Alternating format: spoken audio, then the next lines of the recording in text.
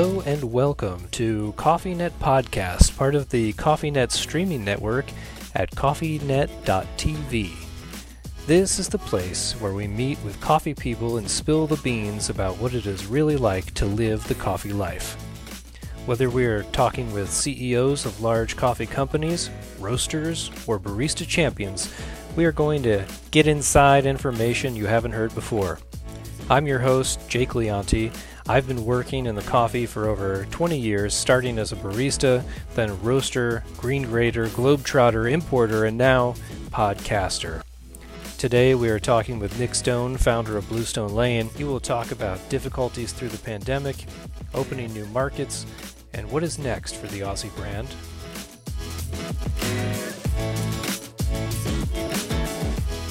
My name is Nick Stone. I'm the founder and CEO of Bluestone Lane, which is an Australian-inspired coffee and cafe brand, headquartered in New York City, but we operate in 9 markets across the US. Amazing. And what are the main markets that you're in now? We are located on both coasts, so from Boston through to New York, New Jersey. We're in Philadelphia, we're in Washington, D.C., we have a store in Virginia, we're in Northern California, San Francisco, and also in the Bay Area. We're in Los Angeles in Southern California, and we're opening our first store in Orange County. And earlier this year, we opened our first location in Texas, in Houston, and we plan to have 5 by the end of 2022. So we're on both coasts, and we're starting to dabble in the middle a little bit. Oh, really? Yeah. Yeah, you're just starting to get in towards the middle, creeping along the other border. Yeah. We're taking it slowly and carefully. So with this, I mean, you must be a master of why people choose to go to the places that they go. So why is it that you see that people choose to go to your cafe? Why do they come there instead of any of the other myriad of options that they have?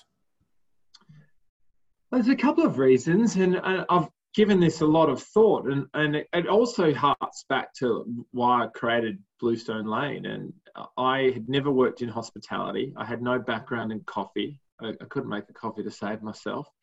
I really was a frustrated, unfulfilled consumer.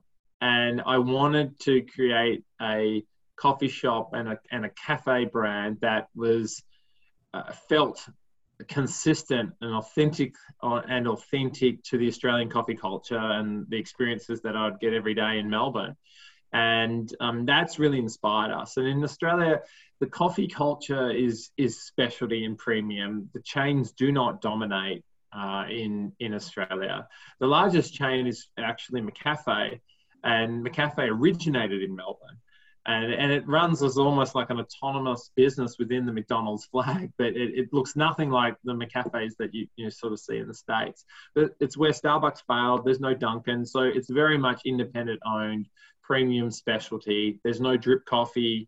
It's espresso based, and it was through mass European migration to Australia pre and post World War II. A lot of Italians and Greeks, and they brought their espresso machines. So we went from tea-based drinking, British influence, through to coffee. For us, like why I think Bluestone's resonated well is the most important thing is we're service-led. We are not product-led. We're service-led, and that's because for myself, that's very personal. I wanted to feel like a local. I didn't want to feel like a customer. I want to walk in where the team and the proprietors know my name, face, and order, that I feel part of the community, and it's a safe space, and it's a place where I can catch up with friends, socialize, disconnect, and just feel like I'm part of the furniture. So that's the first thing. And the other 2 elements that are critical that have really sort of separated us from a lot of the competition is we have not only specialty, premium, best-in-class coffee and beverage, but we also have a really robust food program. So where you'd often go to cafes that have great coffee, but no food, or you go to a lot of restaurants that have great food but poor coffee, the most important thing in our eyes is being service-led. So making people feel good. That's the most critical thing.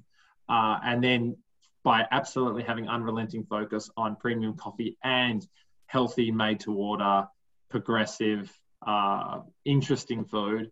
And it's the combination of those three elements and trying to find that middle of the Venn diagram that when we do it consistently well, we're pretty special. And that's our biggest challenge. Like, can we continue to improve it and maintain that premium position with our ambitions around scale and entering new markets? And thus far, I'm just so fortunate. We've got an amazing team, an inspiring team, and they care about the way people feel. And that's underpinned our success. Amazing. And when you started Bluestone Lane, was scaling to this size always the intention? No, not at all. The first Bluestone Lane was a hole in the wall in a subterranean Class B building basement below a broken escalator that had no visibility from the street, and we weren't allowed to have a sandwich board out the front. There was no signage. It was a complete mystery. And what was incredible was that it grew through the most important way to market a hospitality business, word of mouth. It wasn't pushing social media messages. It wasn't advertising. It was through the whispers between people and the advocacy unsolicited that really drove the awareness and the mystery around finding this Bluestone Lane. So the first one was around the corner from where I worked on Park Avenue. And then from there, we opened a second one we opened the first one in mid-July, the second one in October. And it wasn't until the following year in May that we opened our third location. And the third location was the first time we debuted the cafe concept. And that was a broader proposition with broader food, table service, where it wasn't just focused on sort of coffee and to go. And it wasn't in a business district area. It was in a residential area in West Village where we lived in Manhattan.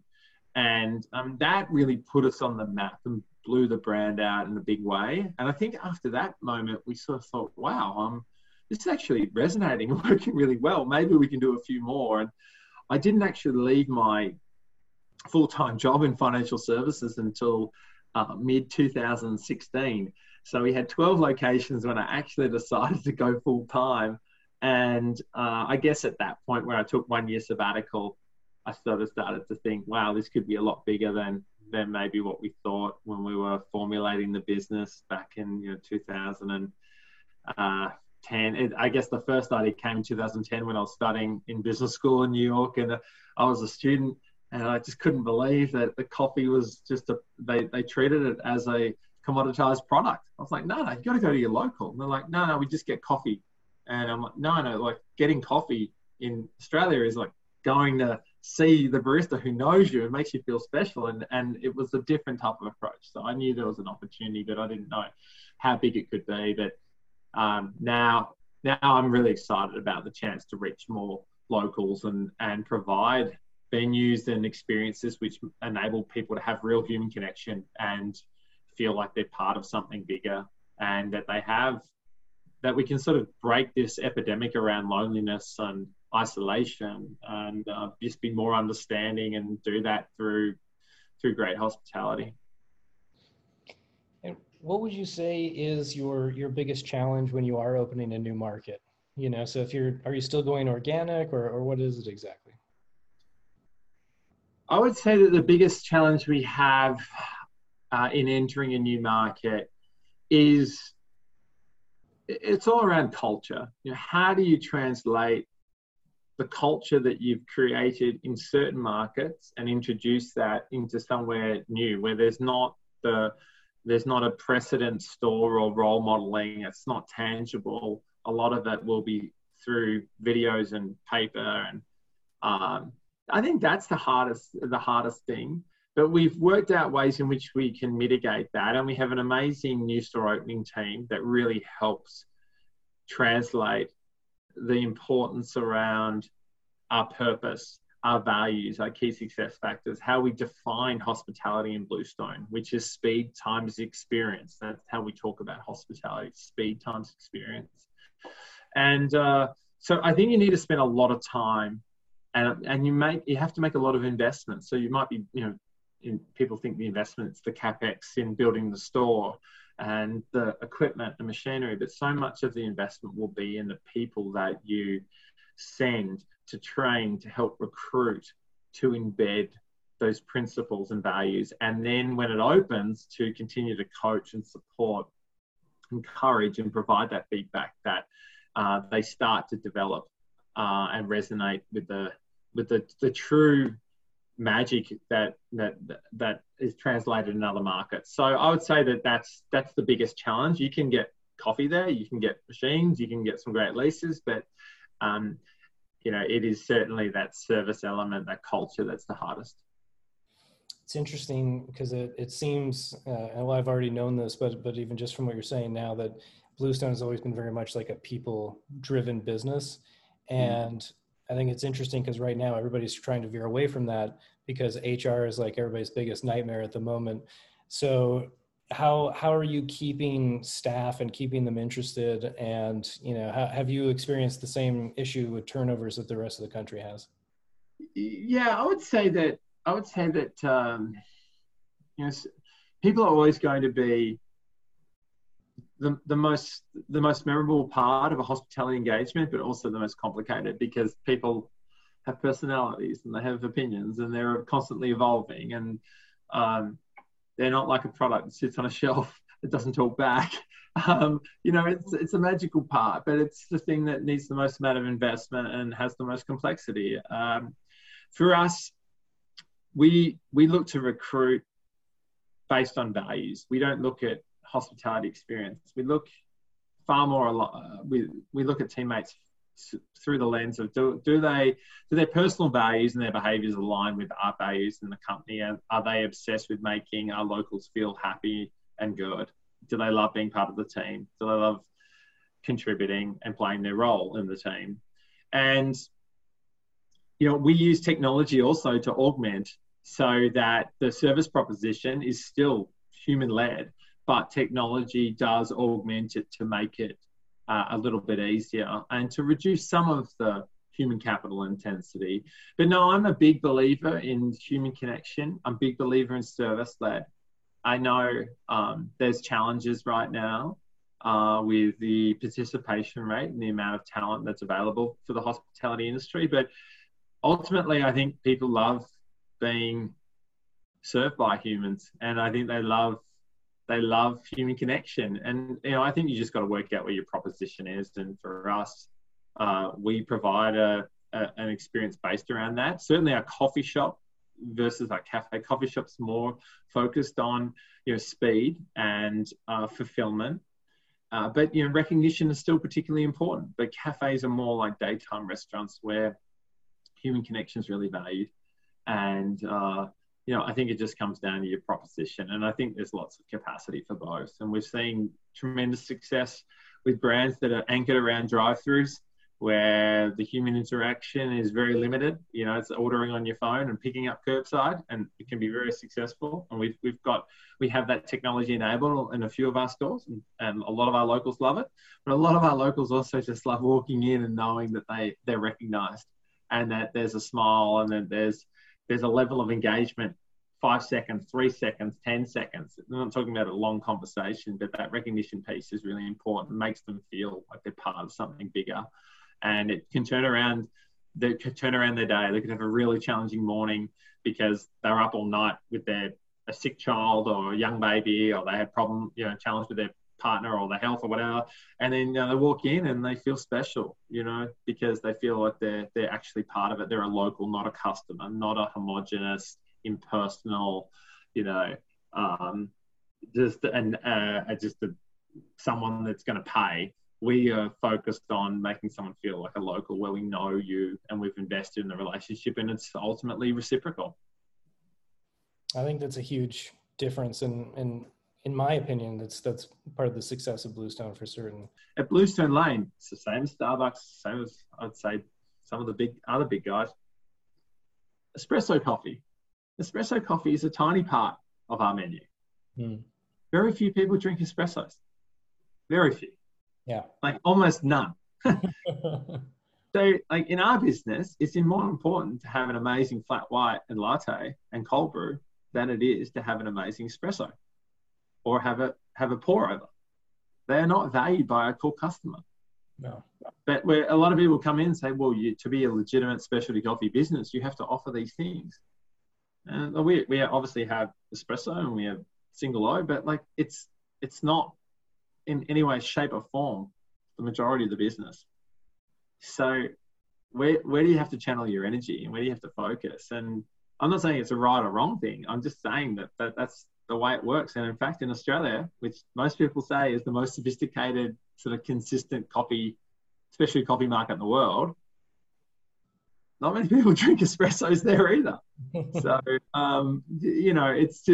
it's just an interesting thing to just take a step back and just observe and, become a student. Helps a lot. And when you're prepared and when you've done the work, you're going to inevitably have a lot of challenges. One of our core values at Bluestone, we have 4 values. One of them is ride the wave. And that is because at any moment in time, the surf could be good, it could be choppy, it could be everything going well, and then suddenly the wind changes direction and it's horrible conditions. And that's how hospitality is. And you need to be really sort of agile and be able to adapt and flexible, but determined and resilient. And I've always found a lot of comfort, a deep sense of comfort from when I've done the work and I have planned and I've thought about it, so that when things do happen, yeah, sure, they are a surprise, but it's not a red alert, I'm going to collapse, I have no idea how to respond.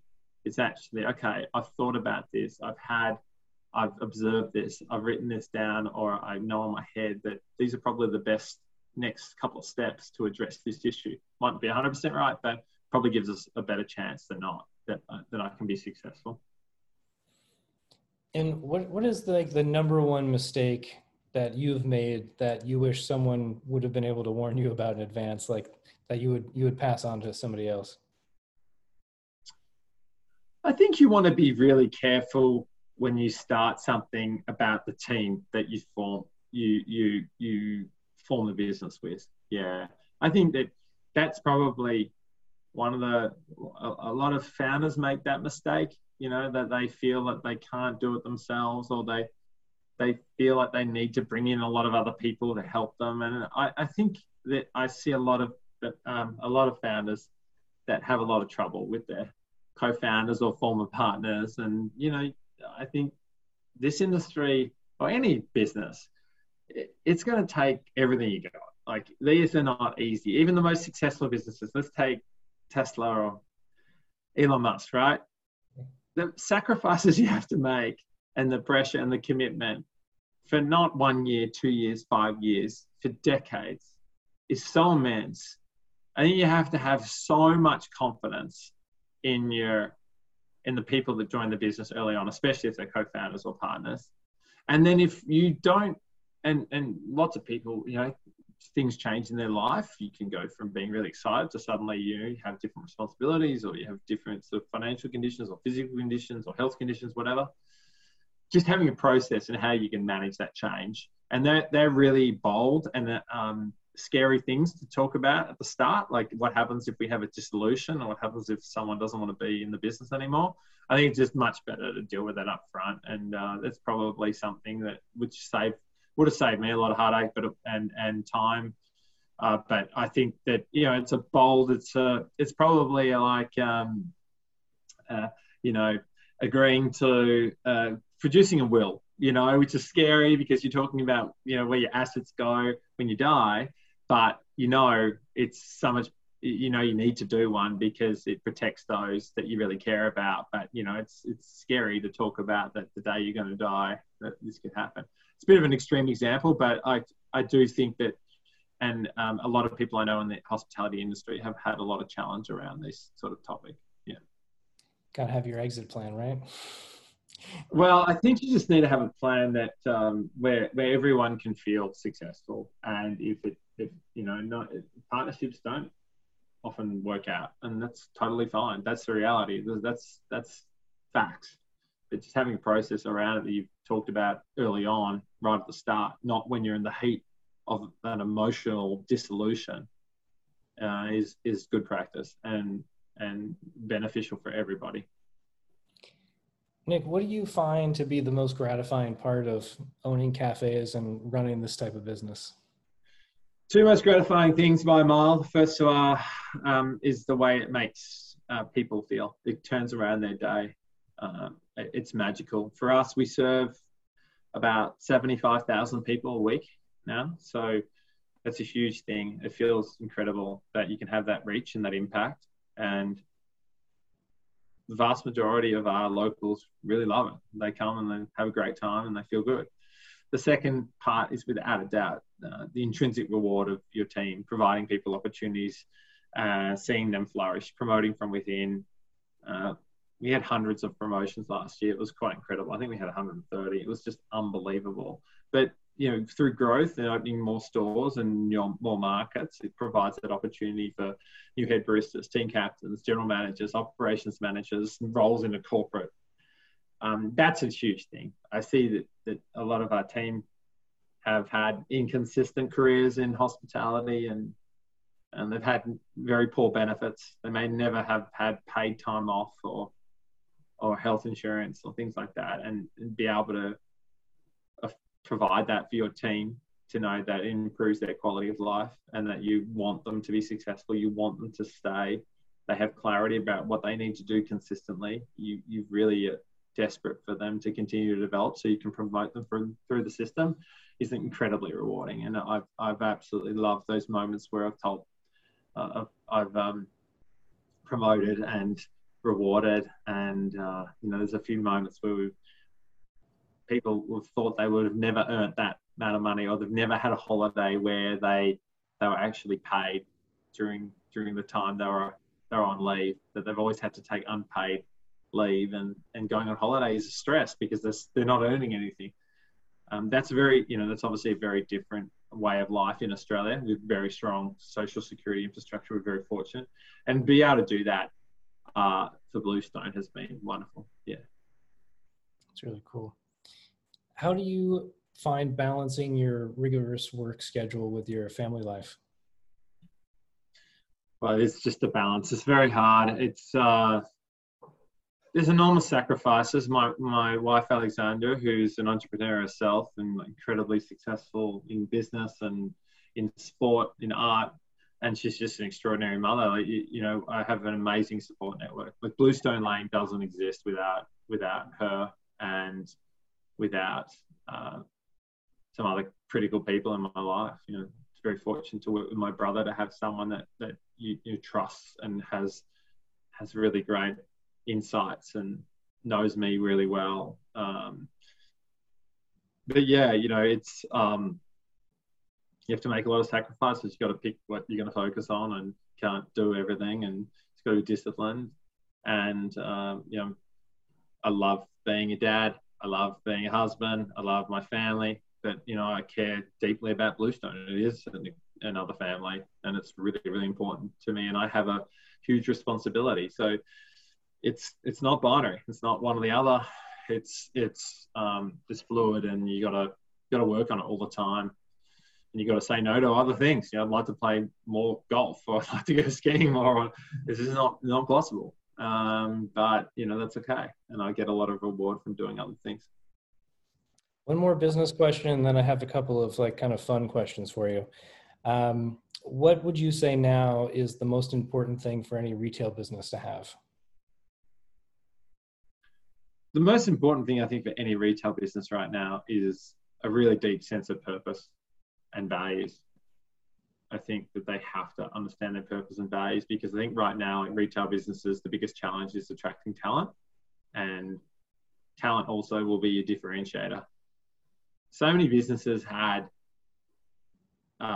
intellectual property around product or distribution, and a lot of those barriers have been removed through technology and through more advanced supply chain. And honestly, the internet age, which democratized information around products and the availability of products. So for us, I think the most important thing is your team and who you can attract, who you can retain. And so much of that is linked to that feeling of purpose. We talk a lot about purpose, mastery, and autonomy, but I think purpose is critical, and why you do what you do. And what are your values? And does everyone understand, and they bought into it? And is it sincere and authentic? And are you a good person and you live that way? and that's really important.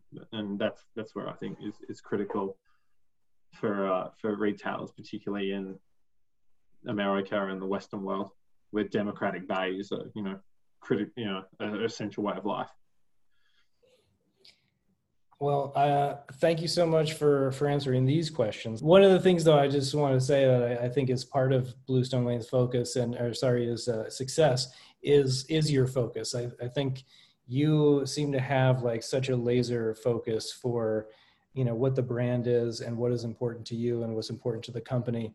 And, that I think so many businesses don't succeed because leadership doesn't have that level of focus. So that's an incredible thing. So that's why it's really valuable to speak to you, and I appreciate you taking the time to talk with me about this.